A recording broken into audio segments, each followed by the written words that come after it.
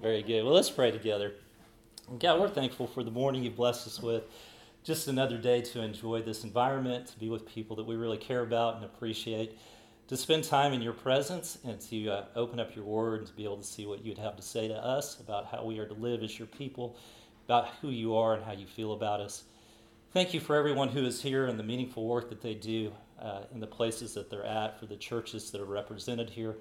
We pray for your blessing upon each place. We pray that we are the people of God you've called us to be, and that we live in such a way that attracts people to Jesus Christ. We pray, Father, at all times and all ways that Jesus is the one who receives all honor and praise and glory, for he's the only one who is truly worthy. It's in Jesus' name we pray. Amen. Amen. If you're anything like me, your antenna goes up high anytime you hear somebody say, "I guarantee it."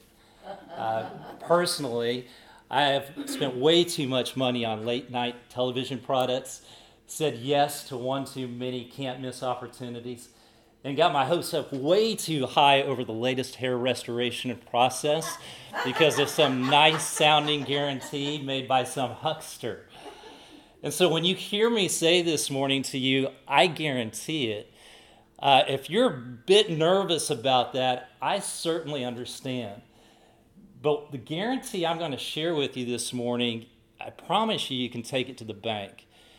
And I say this with confidence because I'm not the one who's making the guarantee. Peter, who's inspired by the Holy Spirit, is the one who makes the guarantee. In other words, this guarantee is backed by God. And what's his guarantee? His guarantee is simply this, is that you can live your life in such a way that you have a major impact on the world. And really, isn't that what we all desire? I mean, when you think about the future and you think about your funeral service someday, do you envision people showing up and saying things like this, "Well, I'm just here because I wanted to catch up with some old friends"? Or do you envision people showing up and sharing stories about how you helped shape their life? And if we're honest, that's what we all desire, right? We want some of those stories to be said about us and the impact that we've had on other people. Peter, in 2 Peter chapter 1 and verse 8, he uses negative language, but he makes that guarantee. And so listen to the words that he speaks. He says this, "For if you possess these qualities in increasing measure, they will," and I want you to notice he doesn't say they might. Might is possibility language. Will is guarantee language. He says, "They will keep you from being ineffective and unproductive in your knowledge of our Lord Jesus Christ." And so let's rephrase from the negative to the positive. He says, you will be effective, you will be productive, you'll be fruitful. You'll have an impact on the world. You'll bless people. You'll bless your community. You'll bless the environment that you're in. Absolutely guaranteed. You say it's exciting, but how does Peter make that promise? I mean, he doesn't even know me. And that's true, but here's what he does know. He knows that you've been given everything that you need to make the world a better place. What exactly have we been given? Well, Peter goes on to say, here's what you've been given. You've been given the power of God. Listen to his words, 2 Peter chapter 1, verse 3. His divine power has given us everything we need for a godly life. His power. In the same way that God worked on our behalf to save us, God continues to work through the power of the Holy Spirit to make us the type of people that can make the world a better place. And so he says that's the first thing that you've been given, but the second thing you've been given are these promises of God. He goes on to say in verse 4, "Through these he has given us his very great and precious promises, so that through them you may participate in the divine nature." Someone once made the observation there are 365 promises of God, one for every day. I don't know if that's true or not. I've never taken the time to actually count them. But what I do know is this, that every one of those promises has the power to draw you in the direction to living like Jesus. So for instance, Jesus makes the promise, "I'll meet your every need if you'll seek first the kingdom of God." In a world in which says, hey, you need to take care of yourself right now because nobody else will, it's that type of promise that motivates me or empowers me to say, No, I need to set the right priorities, and I can do that because Jesus is going to take care of me. It's guaranteed. It's a promise. Jesus goes on, he promises this. He says, I'm coming back one day. In a world that says you need to live for right now and what makes you happy and fulfills you, it's that promise that empowers me to say, no, you know what? I can live for the future instead of right now. And so Peter says, I want to remind you, you can live this type of life that's fruitful, that's effective, guaranteed, because you've been given everything you need. You've got power, divine power, the power of the Holy Spirit living inside of you. You have these promises of God that you can bank on, so you know how things are going to work out if you walk faithfully with Him. But then Peter kind of moves directions, and he says also, but you got to participate. You got to show up. There's some things you have to do as well.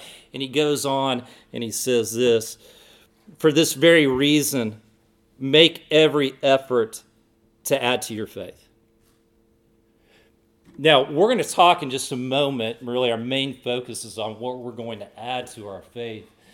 But I want to encourage you to take just a moment to underline that phrase, make every effort. What comes to mind when you think about making every effort? For me, I think about a 16-year-old kid on prom night, boys specifically. Because if it's an ordinary date night, here's what he's going to do. I know because I've raised two boys. Here's what he's going to do. He's going to throw on a pair of jeans and a hoodie. He's going to swipe on some deodorant. He's going to walk through a mist of cologne. He's going to clear out the empty Gatorade bottles in the passenger side of his car and throw them in the back seat. He's going to text his girl when he gets to the driveway, I'm here. And when she walks out and sits down in the front seat of the car, he's going to say, what sounds good for dinner? But this isn't an ordinary date night. This is prom night. And so he's made every effort. He's taken the time to have his car detailed. I mean, it's spotless. Looks great. He's taken a full hour to shower and shave and put goo in his hair. His shoes shine. When he shows up the front door, he has flowers in his hands. He's got the perfect music queued up for the car ride to the restaurant. And it's a restaurant that he booked a week in advance because this is prom night. Peter says in this text, I want you to be like that guy.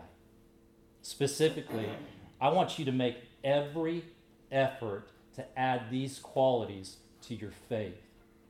It's not about you. It's not about your effort. It's the Holy Spirit and what He's doing inside of you. But you participate. You show up. You make every single effort. And this passage over the past year and a half, 2 years has come to mean a lot to me for this reason.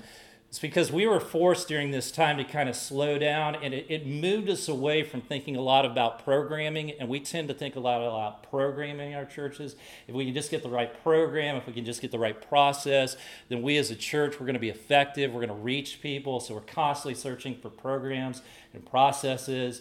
And what I needed to be reminded of is this.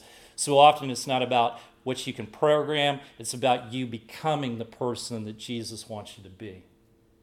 And if you'll become the person Jesus wants you to be, good things are going to happen, regardless of whether or not you've got all the processes and programs and strategies figured out just right. And I think periodically we need that reminder. And so Peter goes on, he says, okay, we're going to add some things to our faith, and you're going to make every effort to do it. And the first one he says is this. He says, you're going to need to add goodness to your faith. Specifically, he uses a word in the original language which refers to moral excellence. So he's saying this, he's saying, I want you to make every effort to make sure you're excelling and doing what is right and not what's wrong. Now, very few of the people in Peter's audience that could be said of. Even though these people had given their faith to Jesus Christ, they'd gone back to living a fairly hedonistic lifestyle. Why was that? Well, it was simply because there was a group of false teachers that showed up and kind of impressed upon them that, you know what, it's your right and your privilege to live in such a way that you're happy and you're fulfilled, and that's really the meaning of freedom. It kind of sounds familiar, doesn't it? And that's the message that we're bombarded with 24/7 these days. Kind of two slogans these days: do what makes you happy and you be you. right? You hear it all the time. Just live your life, and it's okay. We're going to all live our lives. And maybe it's not said that directly, but it plays like white noise. The Instagram posts that we see plays white noise, and the plot lines of TV shows and movies, and it's that white noise and the lyrics of our favorite songs. And like white noise, it has put a lot of people to sleep. Instead of making every effort to identify kind of those sinful struggles that we have and address them and deal with them, many of us have just decided, you know what, if I can just measure up to society's definition of what makes a good person, then that's good enough. And how does society define a good person? Well, basically, it kind of goes like this. Don't be a jerk, and treat your family decent, and be a good steward of Mother Nature, and don't ever judge.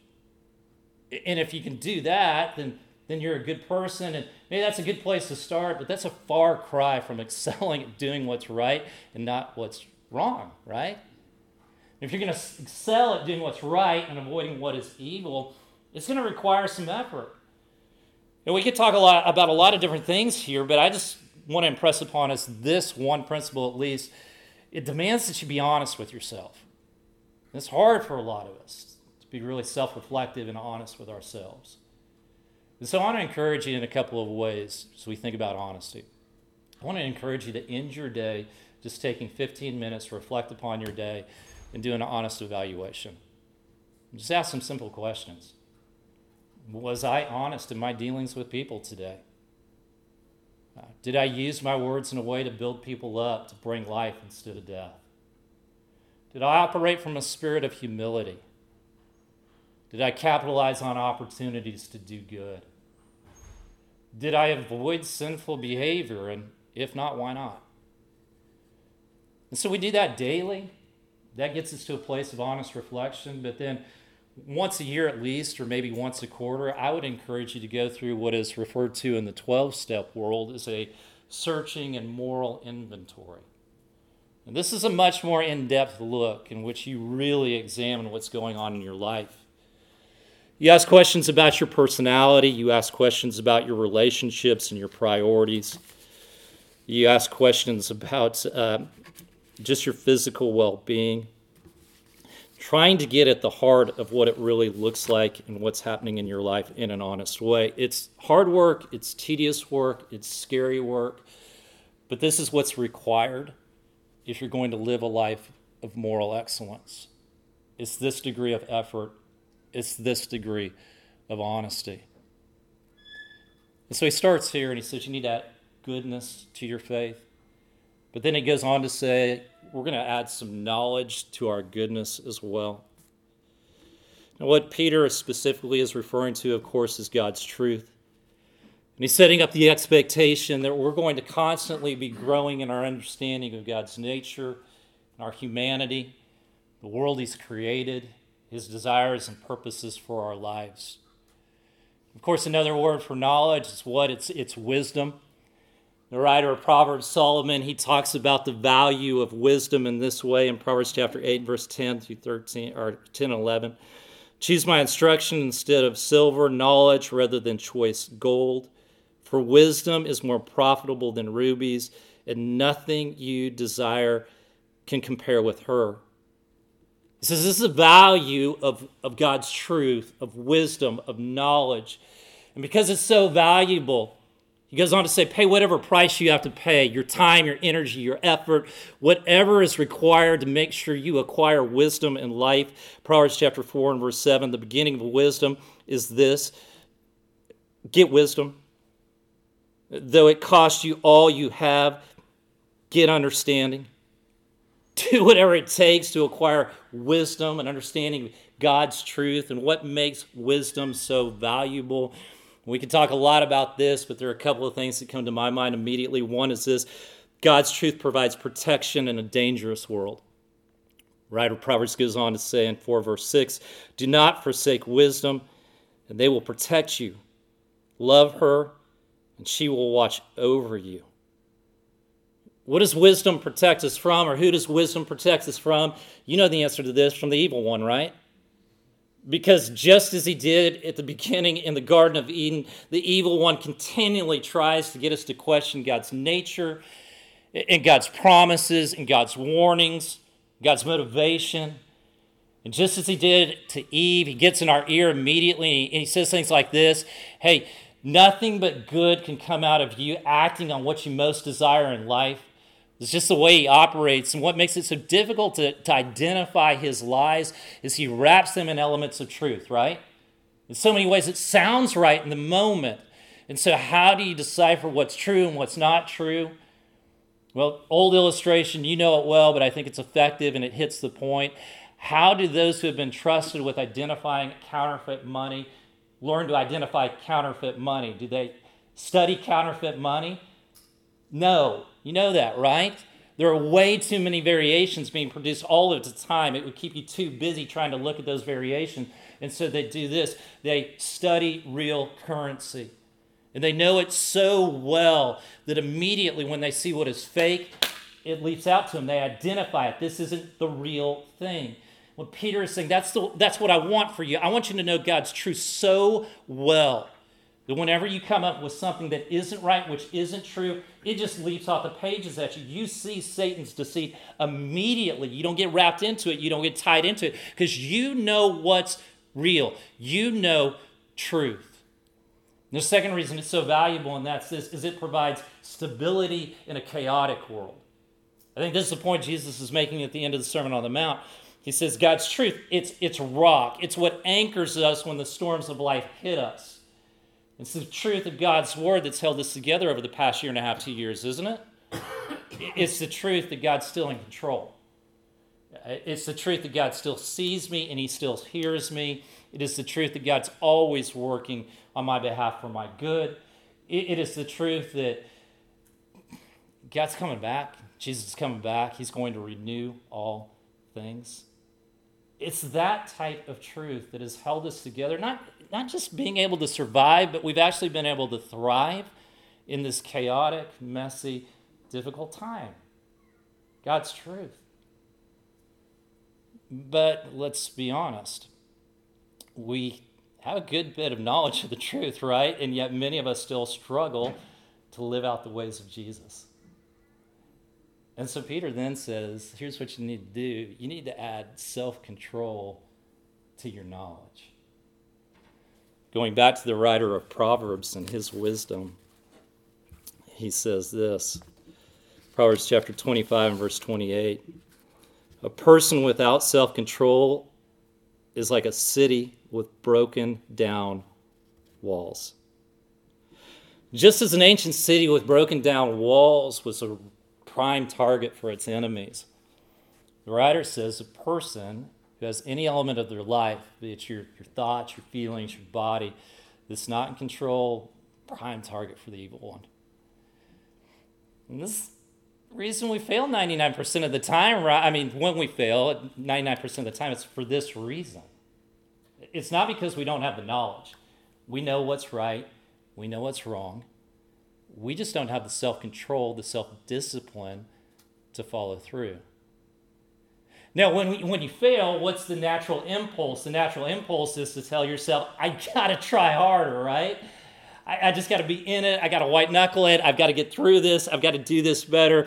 But Scripture says, no, that's the wrong approach. It's not to try harder. That's not the answer. It is to surrender more. Specifically, to surrender more to the Holy Spirit. And Paul reminds us of this in Galatians chapter 5 and verse 13 and then verse 25. So I say, walk by the Spirit, and you will not gratify the desires of the flesh. Verse 25, since we live by the Spirit, let us keep in step with the Spirit. In more cases than not, the reason that we veer off path is because we fail to take the time to maybe consult with the Holy Spirit before we make a decision. Or because we neglect to cry out to the Holy Spirit in the heat of the moment, we're on the verge of losing self-control. Or we fail to look to the Holy Spirit to provide a way out, making a better decision in those particular moments. We just neglect involving the Holy Spirit in our lives.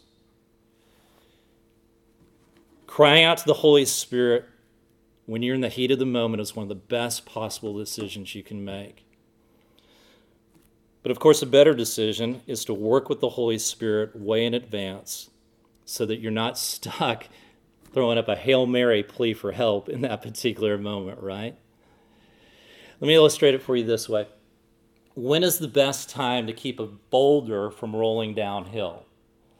Is it when the boulder is already halfway down the hill or when the boulder is the top of the hill? Because when an emotion, when a desire picks up too much steam, you're done. It will take control. And it doesn't matter once it's already picked up that steam. It's going to crush you no matter how hard you try to push back against it and get it back up the hill.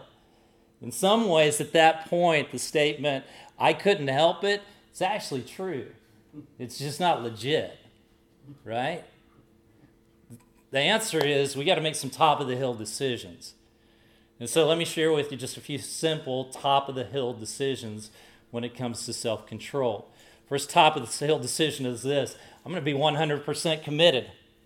Author by the name of Benjamin Hardy, he speaks about the importance of being 100% committed. He said, if you're only 98% committed to a diet, in every future situation you're in, you have to ask yourself, is this one of those times I'm going to eat outside of the diet? He goes on to say, by asking this question, usually while you're in the heat of the moment, you have to weigh back and forth in your mind what you're going to do. And the whole back and forth decision-making process leads to decision fatigue or a loss of willpower. By only being 98% committed to a goal or principle, you lack the ability to adequately predict your own behavior. You often enter into situations where you don't know what the outcome will be. You deal with decision fatigue in the heat of unideal decision-making situations, such as when you're being offered your favorite dessert. By watching yourself repeatedly fail on your commitment, your identity becomes confused, as does your confidence. So to start with, you got to be 100% committed. Now, of course, even when you have that type of 100% commitment, there are going to be moments in which your emotions push back against that commitment, right? They're going to want you to revisit that commitment. And when that happens, the best thing you can do is to refuse to engage in the conversation. Michael Jordan, who was deeply committed, at least to his craft, basketball, very self-disciplined, he made this statement. He said, once I made a decision, I never thought about it again. That's really what it takes. Never think about it again. But in those moments in which you find yourself getting ready to have the conversation again, it's helpful to have something with you that reminds you of why you made that original commitment. To be able to refer to be able to say, yes, this is why I want to stick to this particular commitment. It can be helpful to have a list. So here's what I'd encourage you to do as well, just practical application. I want you to think about one area of your life that you feel like maybe it's a little bit out of control at times. And I want to encourage you to make a list of 20 reasons you want to stick to original commitment, that you're just not going to do that anymore. Or on a positive side, a list of 20 reasons of why you want to do things in a healthier, better way. And I would encourage you to keep that with you, and I'd encourage you to review it daily. So here's why I've made this particular commitment. Now, ultimately, that conversation is far less likely to take place, and it's far less likely that you give into it if you make 100% commitment just to stay away from that particular activity, right? So for instance, if you eat cookies and cake until you get sick, don't bring them into your house. Now you say, well, it doesn't give me any problem when I'm at the grocery store and I see those, right? But it does when you're hungry, you're angry, you're lonely, you're tired. It's hard. For you to say. Well, I could use a different illustration, Sue, if you want me to, because there's those other things, for me. And so you want to stick to the commitment and just stay away from it if you can. Now, obviously, there are some things that you're like, well, I wasn't searching for temptation. It just kind of snuck up on me, and here I am. I'm in the middle of it. What do you do then? You need a good exit strategy, and I would say there are two components to a good exit strategy, and one is this: it's accountability. Need accountability in your life. And what's accountability? Here's how I think a lot of us have defined it. Accountability is somebody I can call after I've blown it, and I can share with them how I've blown it. And then the person on the receiving end, that person is going to say, thank you so much for being honest with me, and I want to encourage you to just start moving forward. And yeah, that's an element of accountability. But here is what I believe true accountability is. And I don't even like the word accountability. I just call it friendship. This is what I think spiritual friendship is. It's the person I can call in the heat of the moment who's going to help me make a better decision. That's what it is. So there are a couple guys in the back row that do that for me in my life and have been those types of friends. And everybody needs those types of friends. Now, there's a second part, and you know this one as well. Sometimes you just got to get out. You got to run. It's the second part of an exit strategy, and Paul speaks to it when it comes to sexual sin. He says, just flee from sexual immorality. Don't consider it. Don't debate it. Don't fantasize about it, because you're going to end up in the wrong place. And that applies to any particular area of our life that can be out of control, right? If you spend time in the conversation thinking about it, you're in trouble. So he says, just get out and move on down the road. And then we go to the next quality he mentions, and he mentions godliness. And it sounds a whole lot like goodness. And there's a lot of similarity, but there's a huge distinction as well. There are people who are good. They don't lie, they don't cheat, they don't steal. They're good, but they're not godly. And there are people who do good things. They do the dishes for their family. They're the homeroom mom. They fight for social justice, but they're not godly.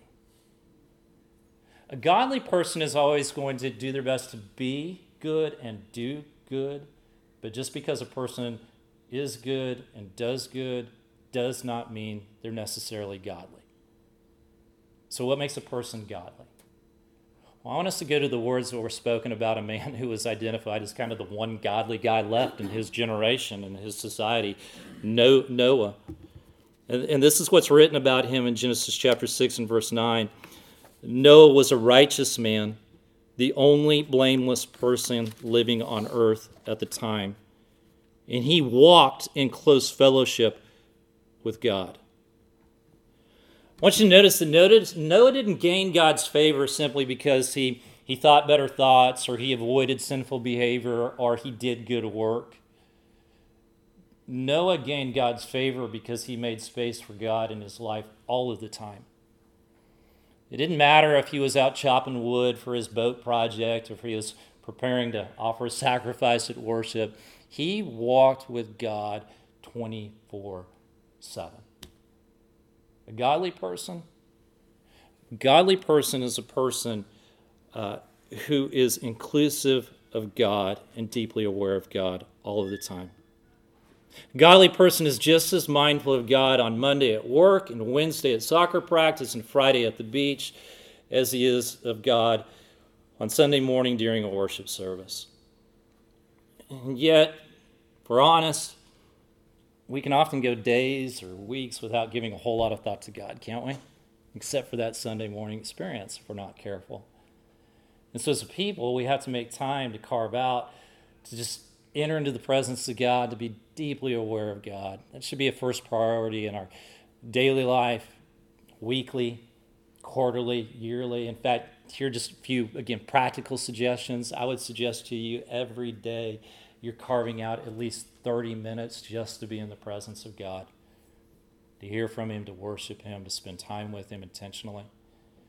That at least once a week, you're putting aside work, you're putting aside email, you're putting aside the honeydews, just to rest and to play and enjoy the presence of God.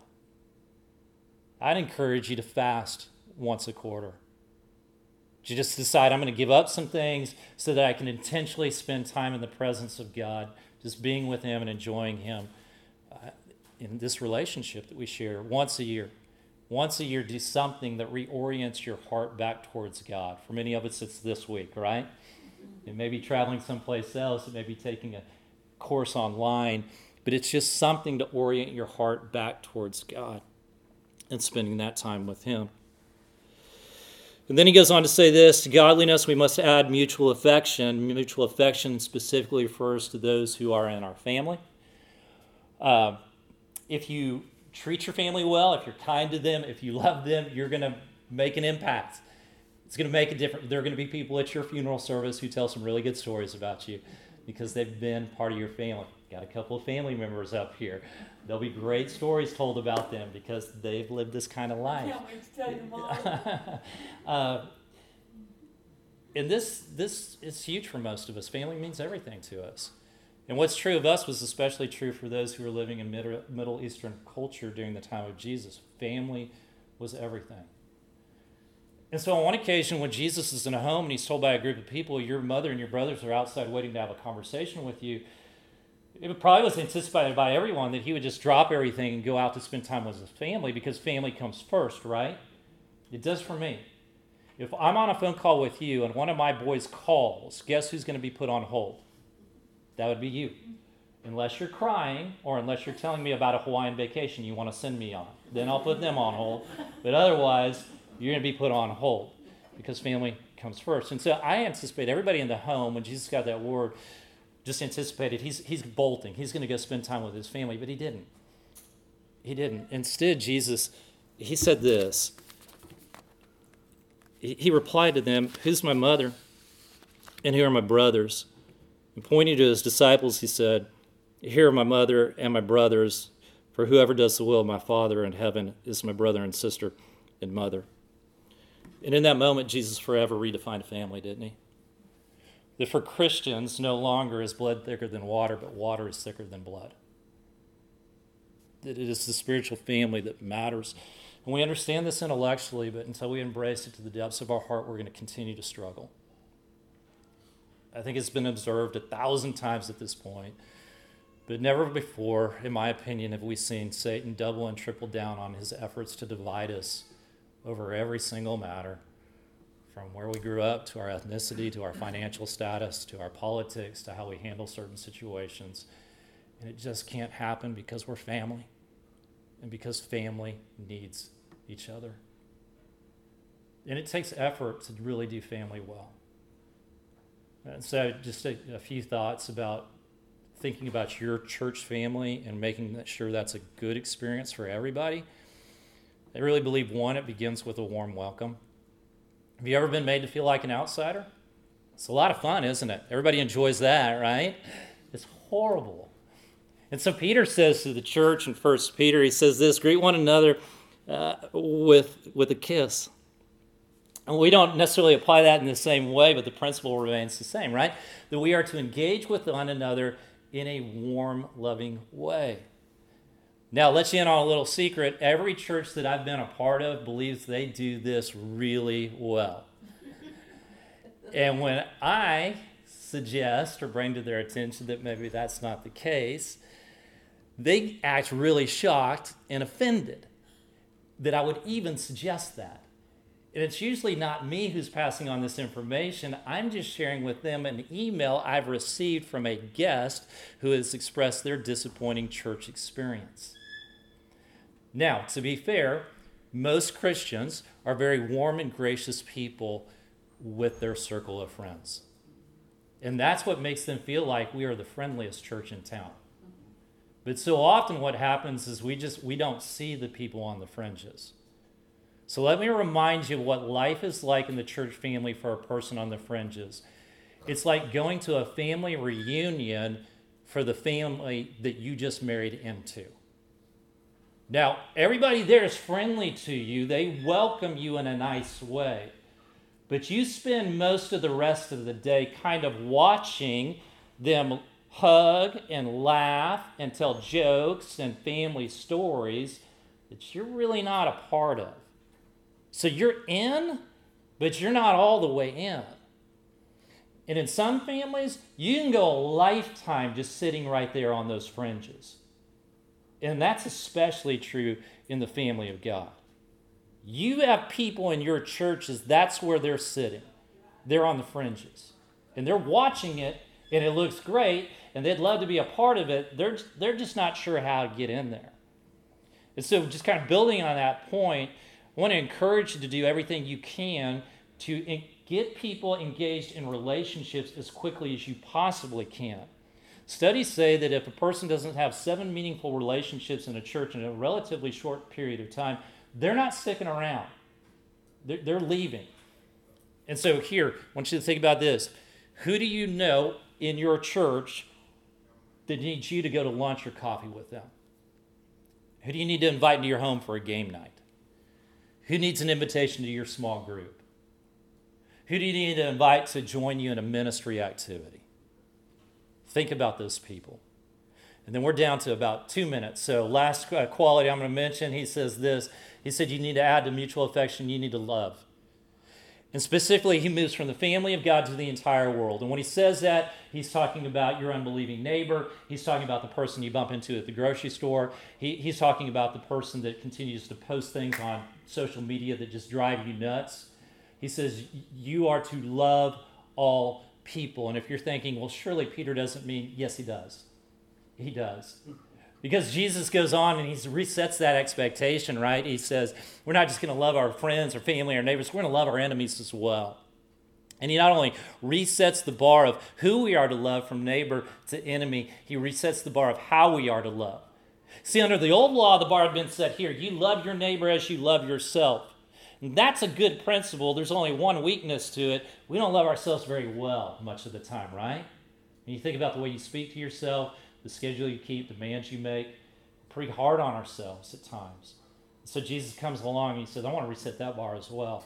We're not going to just love people as we love ourselves. I want you to love people the way I've loved you. And how does Jesus love us? We're out of time. Think about these 2 things. He accepts us and he forgives us. And I'm convinced that there are 2 things the world needs right now that we'll be blessed by is acceptance and forgiveness. And it'll make a huge difference in people's lives. Now, if you've been watching the text at all, you have said, he skipped one. He skipped perseverance. And I did, for this reason. Because if you make every effort to do all this, it's going to take a whole lot of perseverance.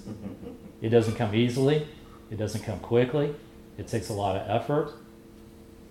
But if you'll stick to it, you'll end up living the type of life that Chris Seidman spoke about last night. You'll be a letter of commendation to the good news and the gospel of Jesus Christ. I guarantee it. No, God guarantees it.